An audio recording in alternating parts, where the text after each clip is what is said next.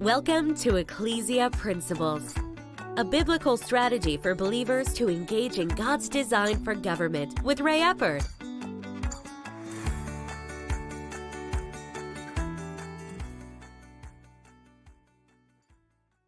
Hello, glad you could join us again today.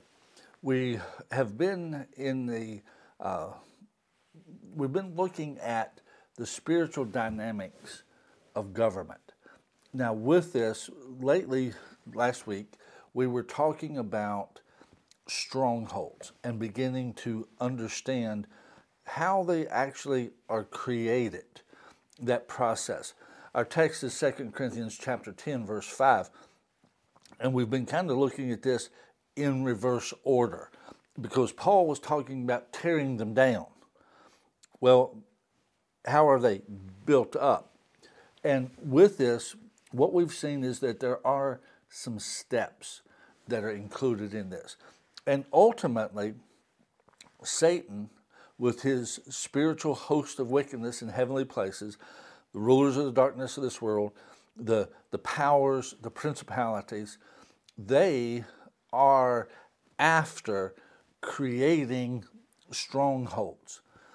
And if you would, their crowning achievement, their end goal, is if they can get a stronghold institutionalized within a locality, a region, a nation.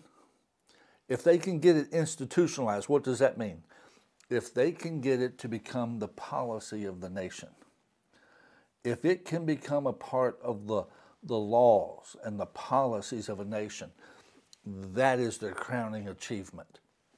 Now, let's go ahead and read 2 Corinthians chapter 10, verse 5, and let's look at these steps because we want to just see it. We've talked about two steps, and today I'm going to introduce the third one. He says, casting down arguments and every high thing that exalts itself against the knowledge of God, bringing every thought into captivity to the obedience of Christ. Now notice that last part there, bringing every thought into captivity to the obedience of Christ. The first step in creating a stronghold is the introduction of thoughts that are thoughts of disobedience. They're not in alignment with God. Look at the serpent in the garden with Eve. He introduced a thought. Has God really said that you can't eat of every tree?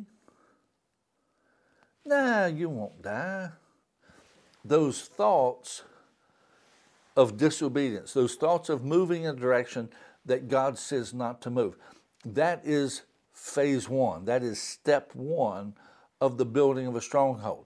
Now, at that point, if it's brought into captivity, then you can remain in freedom. You can remain in blessing. But if that thought is entertained, if that thought is engaged, then you set yourself up to go to step two. And step two says every high thing that exalts itself against the knowledge of God. See, the more you give thought to this idea of disobedience, and then you begin to see the benefits of that disobedience, what you could gain from it. In the story with Eve, it was she saw that this fruit was good to the taste. It was something to make one wise. And it doesn't actually say it there, but it would actually make her more like God.